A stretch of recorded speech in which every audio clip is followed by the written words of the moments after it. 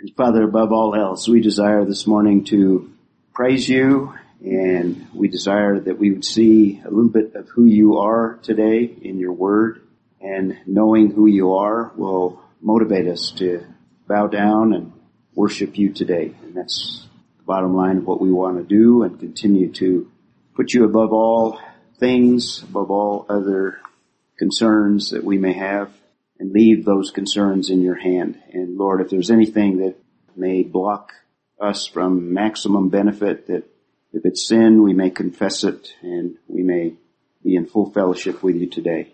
So we just commit our time asking that you would have your way amongst us. We pray in Jesus' name, amen. Amen. Amen. Linda says, you should have said amen and hello to Sharon.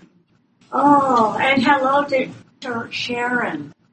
Well, we have Noah with us today. You want to introduce Noah? Hello, Charles Klein, East Mountain, and your old grandson. Good. There's a lot of ways to distort the truth, and I was just vividly reminded of how the mainstream media distorts the truth, and not only in their overt distortion, but a lot of ways you distort the truth is by not giving a complete picture, not emphasizing other areas that would totally change the perception of what is actually real. But unfortunately, I think the church, in a similar way, does that with some biblical doctrines. The media can distort the truth by not telling you certain things, and by doing that, you get a different perspective on reality. Similarly, biblically, if you emphasize other doctrines or some doctrines over other doctrines, then you have a distorted picture of not only those doctrines, but God himself, particularly if they relate to him. And I think today the church overemphasizes the doctrine of God's love. Now, you don't want to deny it, but if you overemphasize it to the neglect of other doctrines, then you have a distorted picture of not only that concept, that doctrine, but you also have a distorted picture of who God is. Certainly, God is a God of love. The passage we're going to look at deals with God's love. But we've also spent months, years now, I guess, looking at God's wrath, God's judgment, God's condemnation. Church tends to minimize, and in some cases even denies, but in large measure neglects those ideas as well, neglects those doctrines. And in so doing, they not only distort the doctrine of love, but they distort the whole character and nature of God. The advantage of going sentence by sentence, which there are very few today that do that anymore, sadly, I think. The advantage of it is you come to a passage that deals with the wrath of God, like 1:18, and that's a major theme throughout many verses and chapters. Then you have to deal with it, and we've spent lots of time. As depressing, as frightening, as sobering as that concept is. But without that, you don't have a full picture of not only God, but when you deal with who God is himself in terms of love, you really have an inadequate, and you don't have a good picture of what love is. So now that we come to a passage, not only can we appreciate it more, but we can also understand it. So we're going to look at God's love, familiar area, but it's in this context. And I want to emphasize areas of that love that sometimes we don't look at that are in the passage itself. Connie? It distorts the whole picture of salvation. Yes. We don't recognize what we've been saved from. Yeah, exactly. It not only distorts that particular doctrine, it distorts the nature of God, and as Connie's pointing out, it distorts other doctrines as well, like the doctrine of salvation. Very good, Connie. It destroys what we think of ourselves. And, it gives us a distorted picture of who we are as well. Exactly. So we're talking about the book of Romans, and we've been talking about Christians that are suffering and have suffered And this letter is directed to a church. When Paul writes it, there was relative peace, but before and after there was persecution in the city of Rome, epitomized by the Colosseum there. So we're looking at some major areas, some major doctrines, doctrine of God's righteousness, and we're going to see how that is related to God's love. God has provided it. That in itself tells us something of His love. We're looking at justification, chapter 3:21 to the end of chapter 5. We've seen the profit from justification, or we're in that portion, chapter 5, 1 through 11. In other words, what are the benefits? How do we profit from justification? We looked at the present benefits, emphasizing kind of a time sequence here. Things that are true for those who, having been justified, past tense, those that have experienced justification, they have peace with God, implying antagonism. That's another theme of the passage we're going to look at this morning. This conflict between man and God. We also have access to His grace that we didn't have before, which opens up all of the grace that is available to us in the Christian walk and other things besides salvation. And Paul, in these two verses, particularly verse 2, looks at the end product, which is a benefit. We are assured of that hope. In fact, hope has the idea of assurance of something in the future related to faith. And that hope is that we will be rid of these sinful bodies someday, and we will be given a glorified body. So he talks about glorification at the end of the passage. And from that, you might think, well, does that mean that we can just live freely and there's not going to be any struggle or problems in the Christian life? No, there's going to be tribulation, so that follows. So he's dealing with other areas, dealing with this transition from justification by faith that happens at an instant, at a moment that a person trusts. And he's going to begin a new section in chapter 6 dealing with the Christian walk. So he's kind of transitioning here. So he dealt with the whole concept of tribulation. It's an ongoing concept through the Christian life, and I call it tribulation exaltation, because we can praise, we can boast even, we can exalt, rejoice even, consider it all joy, James says, when you encounter it. Not because we're masochists, not because we're going to enjoy it, not because it's fun, but because it's part of life and it has a purpose. So we spent some time looking at the purpose of suffering, and we have a particular kind of suffering here. It is for our spiritual growth. There's other reasons we suffer, sometimes because of our bad decisions. That's not what is in view in this passage. So we have this ongoing tribulation. So we have a long sentence that we've been looking at. We're going to complete verse 5, and then we're going to get into the next portion.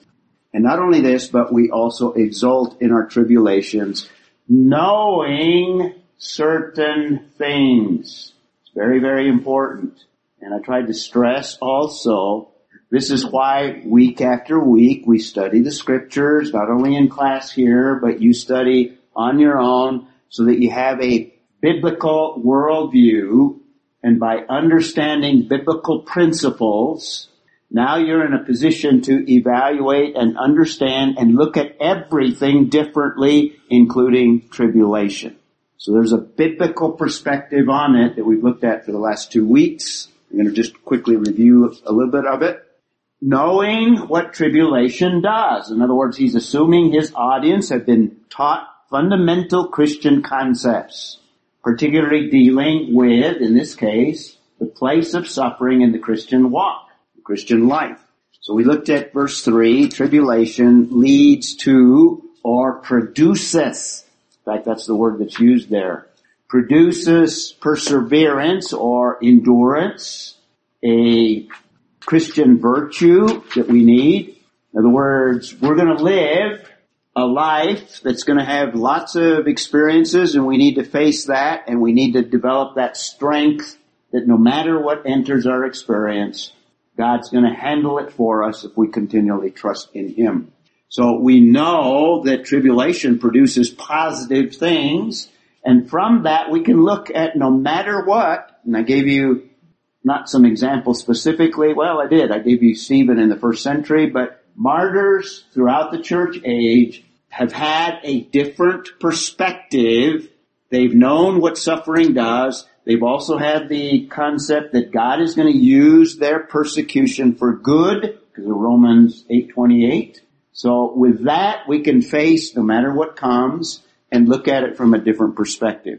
And we don't have to be tossed about like the unbeliever is and caught by surprise, because we know certain things. So perseverance produces approvedness. Probably the best way to look at the word there.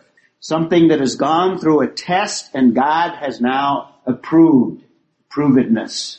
So this is a process. This takes time. So that's verse 4. And that approvedness, beginning in verse 5, produces hope. In other words, we have experienced what God has had for us. We've endured it. We've come through it. And once we've come through it, now we have assurance that God is going to complete the process of sanctification. And it looks to that future hope. And we've been saying that hope in the Bible is not just a wish. We use the word in that sense. The Bible uses it in terms of assurance of what God has promised. In other words, we can be assured because God has proven himself. He was faithful to us to keep us in the midst of tribulation. And now that gives us assurance that he's going to complete the process. So we have hope.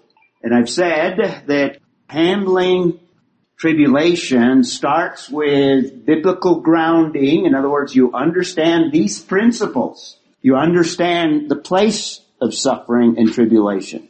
You understand that God is going to use it to refine us. And God is going to use it also in the people that perhaps are persecuting. And I gave the vivid example of Stephen. The text makes a point that Saul was holding the garments of the persecutors. He was a participant. Chapter 8, chapter after that, begins by telling us that Paul was there when Stephen died. Paul was a witness. And I think later on when the Lord appears to him, that is part of what contributed to Paul's salvation. He saw the living power of God in Stephen. So when we are persecuted, God can use that if we respond rightly to it in those that are persecuting us. So we need the grounding to know these biblical principles. And there's lots of principles as well as promises concerning how God is going to deal with us in the midst of that. He's going to give us and supply us with everything that we need to face whatever tribulation we may face. We talked about those tribulations.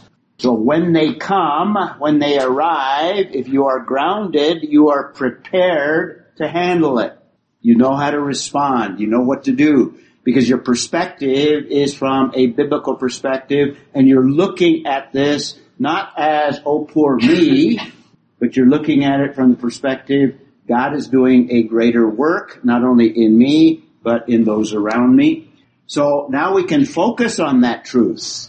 So we handle it by focusing on those promises, claiming them, focusing on what God is doing in the midst, and not focusing on poor me, the hurt, the things that we're experiencing. And fourthly, we trust him. And as we trust him, we can endure. In other words, we can persevere in the midst of that. And in time, we know it's going to end because that's a biblical promise as well. He's going to preserve us. And even if we die in the midst of it, that's the end of it. And now we're glorified. We go through the martyrdom. So this is how we handle it. And that was the focus of what we talked about last week. And it says, and hope, verse 5, does not disappoint. That's where we left off. Why? Because we've gone through it. We've experienced the power of God. We've been changed as a result of what we've experienced. We've developed perseverance. We've seen that God was faithful. We've perhaps even seen miracles like Stephen did. He saw a vision of God in the midst of his suffering. I'm not saying we'll see the same thing, but we will be given that same sense inwardly that God has in fact worked. He's preserved me. Maybe his work even a miracle in changing a circumstance. Maybe somebody came to know Christ as a result of it. Whatever the situation, that's a miracle, by the way. And now that leads us to hope. So he states the very opposite. Not disappointment, not regret. And in some cases, people lose all of their possessions. If you have a worldly perspective, oh, now you're regretting it. But if you have a biblical perspective, now you know, doesn't matter. And Paul in Philippians 3 says, I've counted everything lost to know Christ. He's not talking about salvation. He's talking about this intimate knowledge and this relationship with him. So it doesn't disappoint. In fact, the word could be used in a sense of doesn't shame us. Even though we may go through shameful things, we are not shamed, but instead we are the opposite. We can exult in it. Back to what he said at the beginning of it. So it does not disappoint. And now he's going to give reasoning behind it. Why does it not disappoint? Because of that biblical truth that we know. And now he's going to emphasize in the midst of that, we're going to experience the love of God. And we talked about because of all of that, now we can exult in it. In other words, we can glory in suffering. And we looked at some other passages. 1 Peter 4 emphasized the idea that it's an honor to suffer for Christ. In fact, we participate in his suffering and are part of what he has experienced. And that draws us to him. And that gives us a sense of his love for us. We looked at Philippians 3. We can experience his power in the midst of suffering. And God's going to work in a variety of ways and display that power in a variety of ways, depending on how he chooses to deal with our situation. And we also know that it's part of us growing or sanctification. 2 Timothy 2, 10 and 12 emphasize that. We looked those up last time. And I kind of brushed over some of the examples of people that did this, where Paul, Philippians 4:12, is able to glory. And he may be alluding to some of his experiences that are recorded in the book of Acts, where we see, for example, in the Philippian jail, they're able to rejoice in the midst of being chained to a wall in a prison. And Luke speaks of Peter and Satan wanting to sift him, bring tribulation into Peter's life.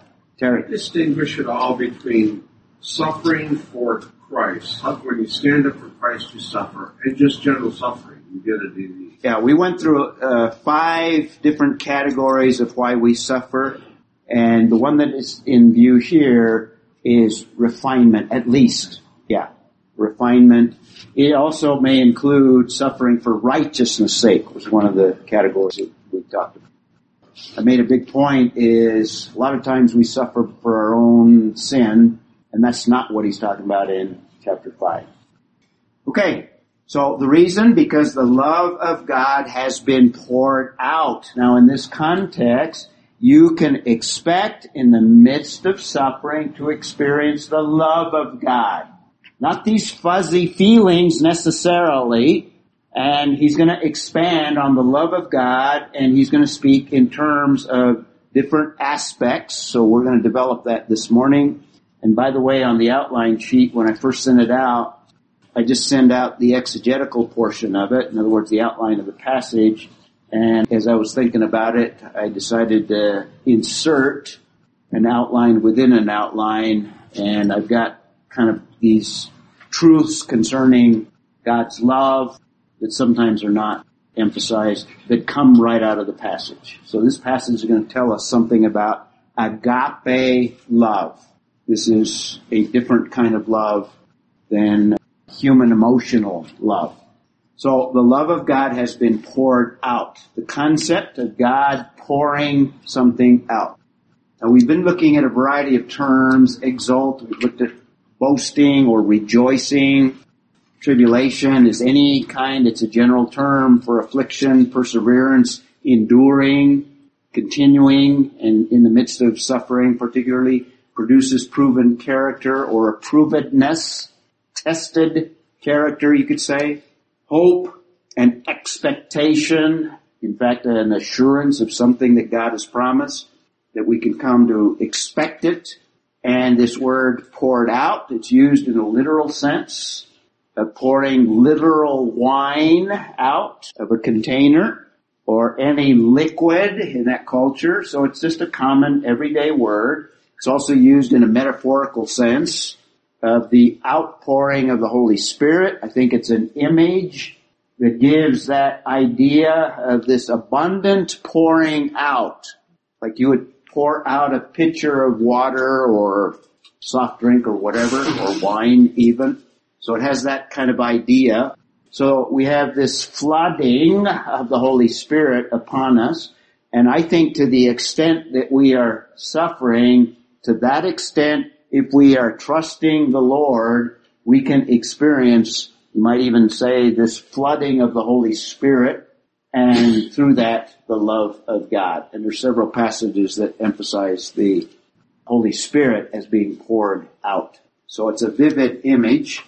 Well, Yep. it's also relevant because earlier in Romans, Paul talks about God's wrath being poured out. Yes. Very good. So it ties it back. Yes. Because not only Good is observation. his wrath poured out on those who reject him, Exactly. his hope is poured out upon those who trust him, Exactly. which also deals with the whole shame aspect. Yes. Because it's his love being poured out, not his wrath, because those who experience wrath, shame. Yes, exactly. Good point. Good tie-in. Get that? Yeah, he's been emphasizing the outpouring of wrath, and we can experience the alternative to that, which is an outpouring of his love. So tribulation produces perseverance. Perseverance, approvedness. Approvedness produces hope. And that hope is because, and we experience the love of God. It's because of the love of God. Verse 5. And now that he's mentioned the love of God, that's going to be the topic for the next few verses through verse 8. So he's going to give some aspects of this love of God. And I've got them on your outline sheet. I'm going to use this slide to bring them out. And there's at least three things that we can say from verse 5. Biblical love, or agape love, which finds its source in God himself. So it's a supernatural love. It's God's love. First of all, is related to hope. It's related to that assurance. They're tied together. When we have that hope, we know that hope is on the basis of what God has said concerning what he's going to do and what he's going to complete. So it's part of the hope we can experience that love. It's experienced particularly in tribulation. And again, we're not talking about fuzzy feelings necessarily. I mean, sometimes those fuzzy feelings come as a result of the reality of biblical love. Now, this passage doesn't stress it, but if you read 1 Corinthians 13, you find out that love is described in terms of actions, not feelings. There are no feelings in 1 Corinthians 13. Love is kind. In other words, you can see it in kindness. What's the list there? Love is kind. I can't remember. Does not envy. Does not boast. Doesn't keep score. All of these are tangible, real things that we do in terms of other people. It doesn't have anything, well, it does, but not directly anything to do with those feelings of emotional love. In fact, the Bible uses a different word to describe that kind of love. So it's experienced, and you can sense it and even feel it, but you can certainly experience it in tribulation. And thirdly, I believe that love is poured out because that's what the text says. So it's lavishly poured out. And I think it is in proportion to the severity of the tribulation that we experience. So those that are martyred, I think they had a greater outpouring, if you will, and a greater sense that they belong to the Lord. And you can experience that. So those are things that are not always brought out, particularly the aspect of love is experienced in the midst of tribulation. And I think that's the focus of what we're looking at here. And it's within our hearts. So everything outside of us may be seemingly falling apart. Everything outside of us may be pure evil imposed upon us. Everything outside of us is going totally against a sense of peace, contentment, and love. But yet within our hearts, that's why martyrs, that's why people that suffer, godly people with the right perspective can experience contentment and joy because it's within, it's internal. This is why the unbeliever can't understand it. The unbeliever is pouring out persecution, and all this person does is he pours coals on my head, coals of kindness. How does that happen? Well, it comes from inside. It comes from the innermost being. So it's poured out within our hearts, and obviously it's through the Holy Spirit who was given to us. Notice the past tense also. I think that's a perfect tense again. In other words, at the moment of salvation, we received the Holy Spirit, and that continues to produce effects, ongoing effects. One of the effects is this outpouring of love. So now, beginning in the next verse, in verse 6, he's going to expand on talking about this love. So the theme is going to continue. Now I'm going to emphasize that because we're going to have several fours. There are two of them here. And if you look at the next verses, you can see several fours in them. Not number 4, but F-O-R. And you have to keep track. And I'm going to help you keep track of them. You might write these in your Bibles here. We have different words that are translated the same in English. And it's good to keep them in mind because they have a different sense. Each of them, well, not each of them, but the two words are different from one another. The first one is the common gar in Greek, oftentimes translated for, and it can have a variety of usages. It's oftentimes a transitional word from one idea to a next idea or a reinforcing of the next idea. And in fact, the gar can give you the cause of something. In other words, this happens, and sometimes it's even translated because, and it'll give you the cause. Or sometimes it'll give you the reason for something. And again, it could be translated, this happens because of this. So it starts with for, because this is true. In some cases, it's the basis of some prior action. That's the idea behind the word for, simple word. I think in this context, it could be the basis of some action, but I think more it's an inference from what he previously said. In other words, he's talking about love, and now he's going to expand on this idea of love. And now he says for, or an inference of love, is because of these things that are true about it. Okay? So that's what that for. And now what he's going to say, while we were still helpless. Now, if you do a word study on that, you're going to see two major categories. You're going to see a normal, everyday usage of the word, a literal usage, and in its literal context, it has the idea of some sickness. In fact, it's translated as sickness. And in the gospel, sometimes it refers to just physical ailments of some kind, or disability. So it could be even translated a sickness of blindness or crippling or whatever. So it's used in that literal sense. And there's a combination of words in that word group. This is the noun. Sometimes it's used in a verbal sense to be sick. The noun and the verb are the same. It's just different usages of the same concept. So this helpless idea, in the second way that it's used very commonly in terms of spiritual weakness. The will is, I've got the verse mixed up, I think. is willing, or the desire is willing, but what? The spirit is willing, but the spirit is willing, but the body is weak. the body, or some translations, the flesh, referring to our physical or spiritual, including the totality of who we are. We don't have the spiritual power to be able to accomplish what we sometimes desire to do. Spirit is willing, but the flesh is weak, same word. So it can be used in a variety of spiritual ways. And in this context, it's talking about helpless. And in the context of justification by faith, I think it looks at our depravity. And remember when we talk about depravity, it doesn't mean the worst case scenario, but it has the idea of even our best selves cannot accomplish anything of eternal significance, and particularly in pleasing God. So we are spiritually unable, and the word helpless, I think, is a very good translation.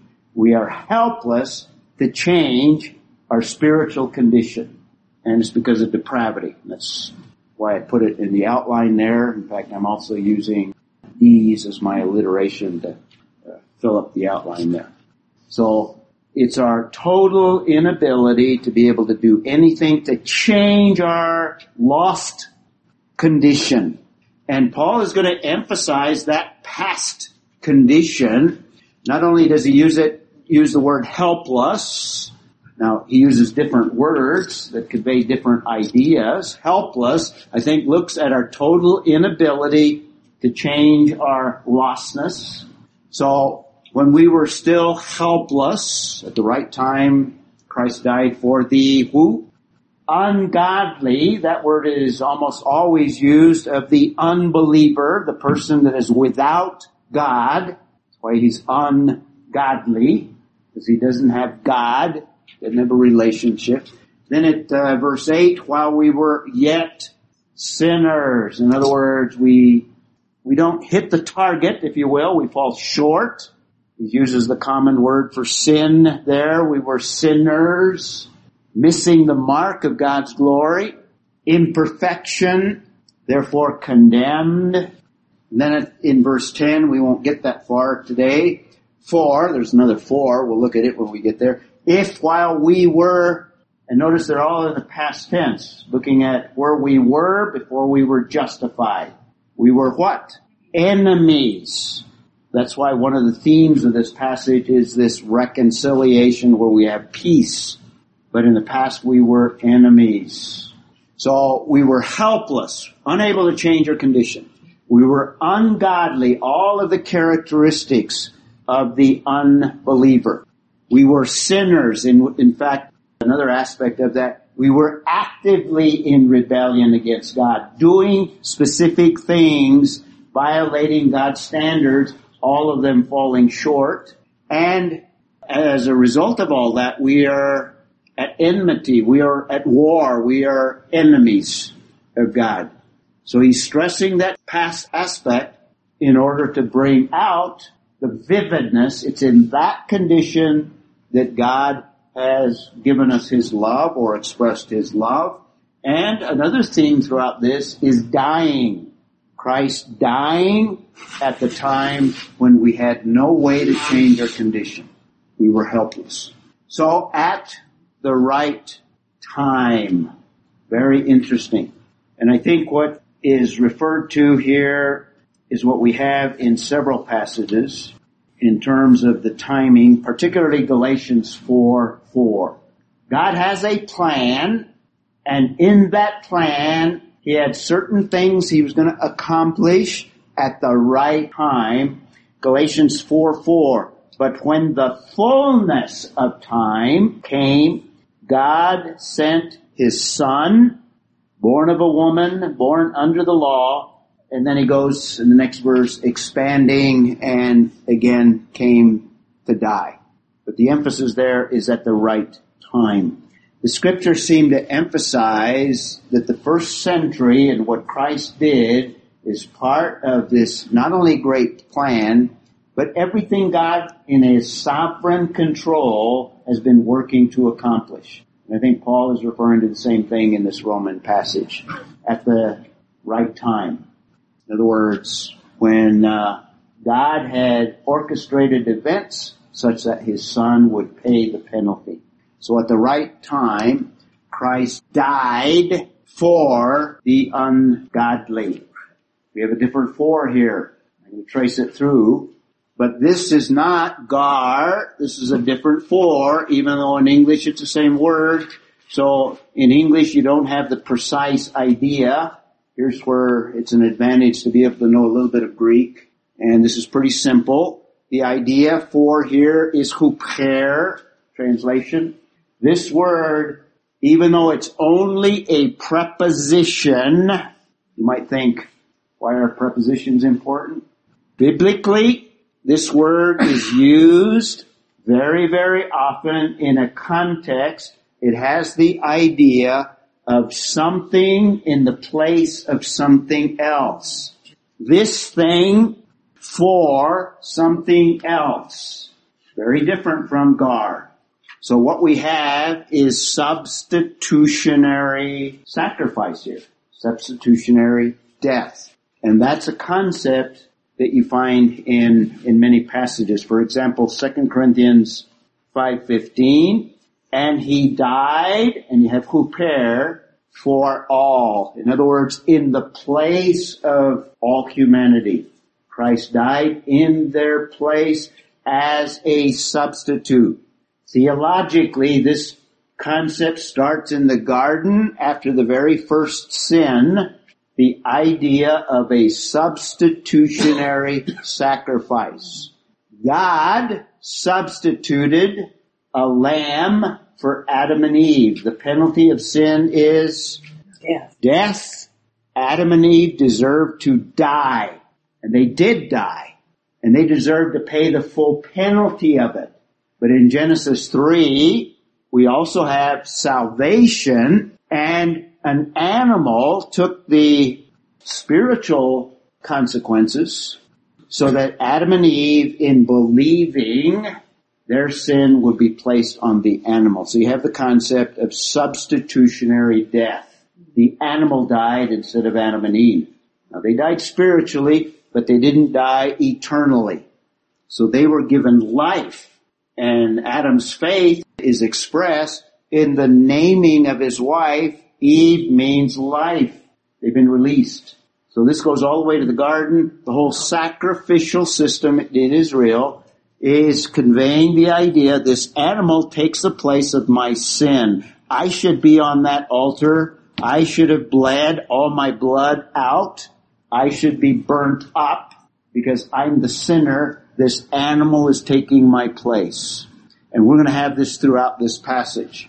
Christ died, so we're not only spiritually helpless, we have huper, the idea of substitution. And just to show how it runs throughout this passage, all the way through verse 8, we have for, in other words, an inference from what he said in verse 5. The inference, while we were still helpless, at the right time Christ died for, different Greek word, huper, died for the ungodly. Now we have another inference in verse 7, gar. Now he's going to give a human example here. For one will hardly die in the place of someone else, a different for, huper. See, I was switching words here. For one will hardly die in the place, you could say, for a righteous man, in the place of a righteous man, humanly speaking, somebody that's upright and got integrity. People may die, but hardly. Though, and by the way, it doesn't translate it for in the New American Standard, but it's gar again. You could say for another inference, for perhaps he might die for, there's huper, in the place of a good man. See that? In the place of a good man, someone would dare even to die.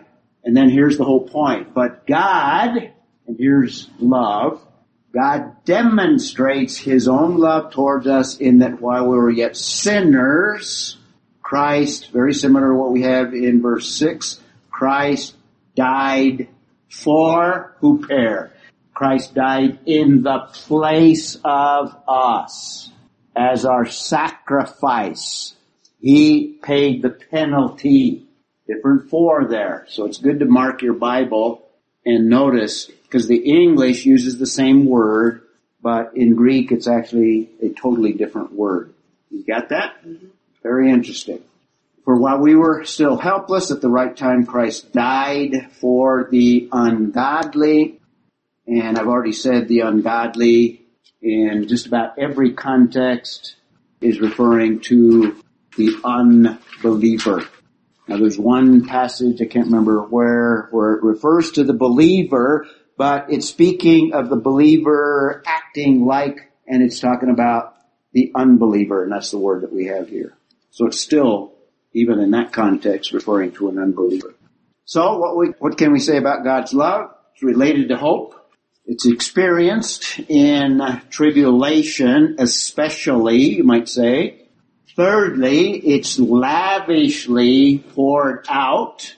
That's what verse 5 emphasizes, the pouring out in a lavish way. And here you could say it's given by grace. We deserve the penalty, but that love, there's a substitute that is substituted for us. So it's given by grace. We don't deserve that outpouring of love, but we receive it because we are justified also by grace, and that love that we receive is by grace as well. So we don't deserve the love of God, and you can't appreciate that love of God unless you know what we deserve. And we deserve wrath, we deserve punishment, we deserve condemnation, we deserve all of those negative aspects that are sometimes neglected in the church so that we don't get an accurate picture of reality. We get more this sense that God's love is this emotional welling up within us, which is not necessarily the case, even in terms of the specific word that's chosen, but in terms of everything else he's talking about. So it's given by grace, and if you understand wrath, you appreciate grace. All right? So now let's conclude by looking at the illustration, and then we'll pick up in verse 8. For one will hardly die for a righteous man. In other words, somebody that in a Jewish mind meets all of the standards of the law and has a right relationship to God, but he may not have, I think the commentators take the kind of the contrast, if you will, in these two parts of the verse here, righteous man and good man. You almost think righteous is better than a good man, but I think he may be talking about two different things here. Some commentators say he's just changing stylistically and there's no distinction.